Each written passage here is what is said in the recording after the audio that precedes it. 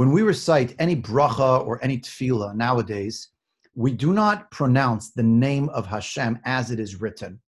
It's written with the four letters that are not even supposed to be spelled together. We say instead Yud, K, Vav, K, which is actually a concatenation of three different words. Haya, Hoveh, Yiyeh. Hashem was, He is, and He will be, reflecting the idea that Kadosh Baruch Hu is eternal. At the same time, our pronunciation reflects another theme. The Shem Adnut.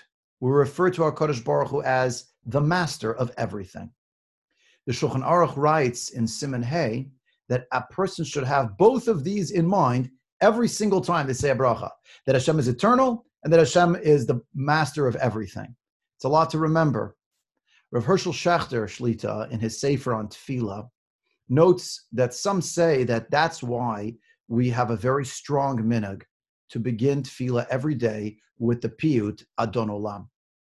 In this beautiful piyut, a person defines Adon Olam, Hashem, you are the master of the world, who reigned before anything was created. Then when the world was created, your name was called Melech. And then we use the expression, we say Hashem is Haya, Hoveh, V'yiyeh. So Rav Hershel Schachter quotes that that's the idea. Every time after we recite Adon Olam, that we recite a bracha, we say Baruch Atah Hashem, we say the name of Hashem as Shem Adnut, reflecting God's mastery. Within that word, we're saying, and remember how we said at the beginning of davening, at the beginning of our day, that Adon HaKol means Haya Hoveh V'yiyeh. We mean that now too. In other words, we're setting the tone for the rest of the day.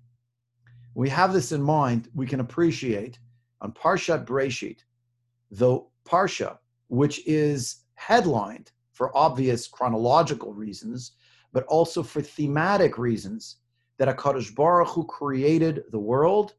He was, is, and will be. And at the same time, He is the master of the universe.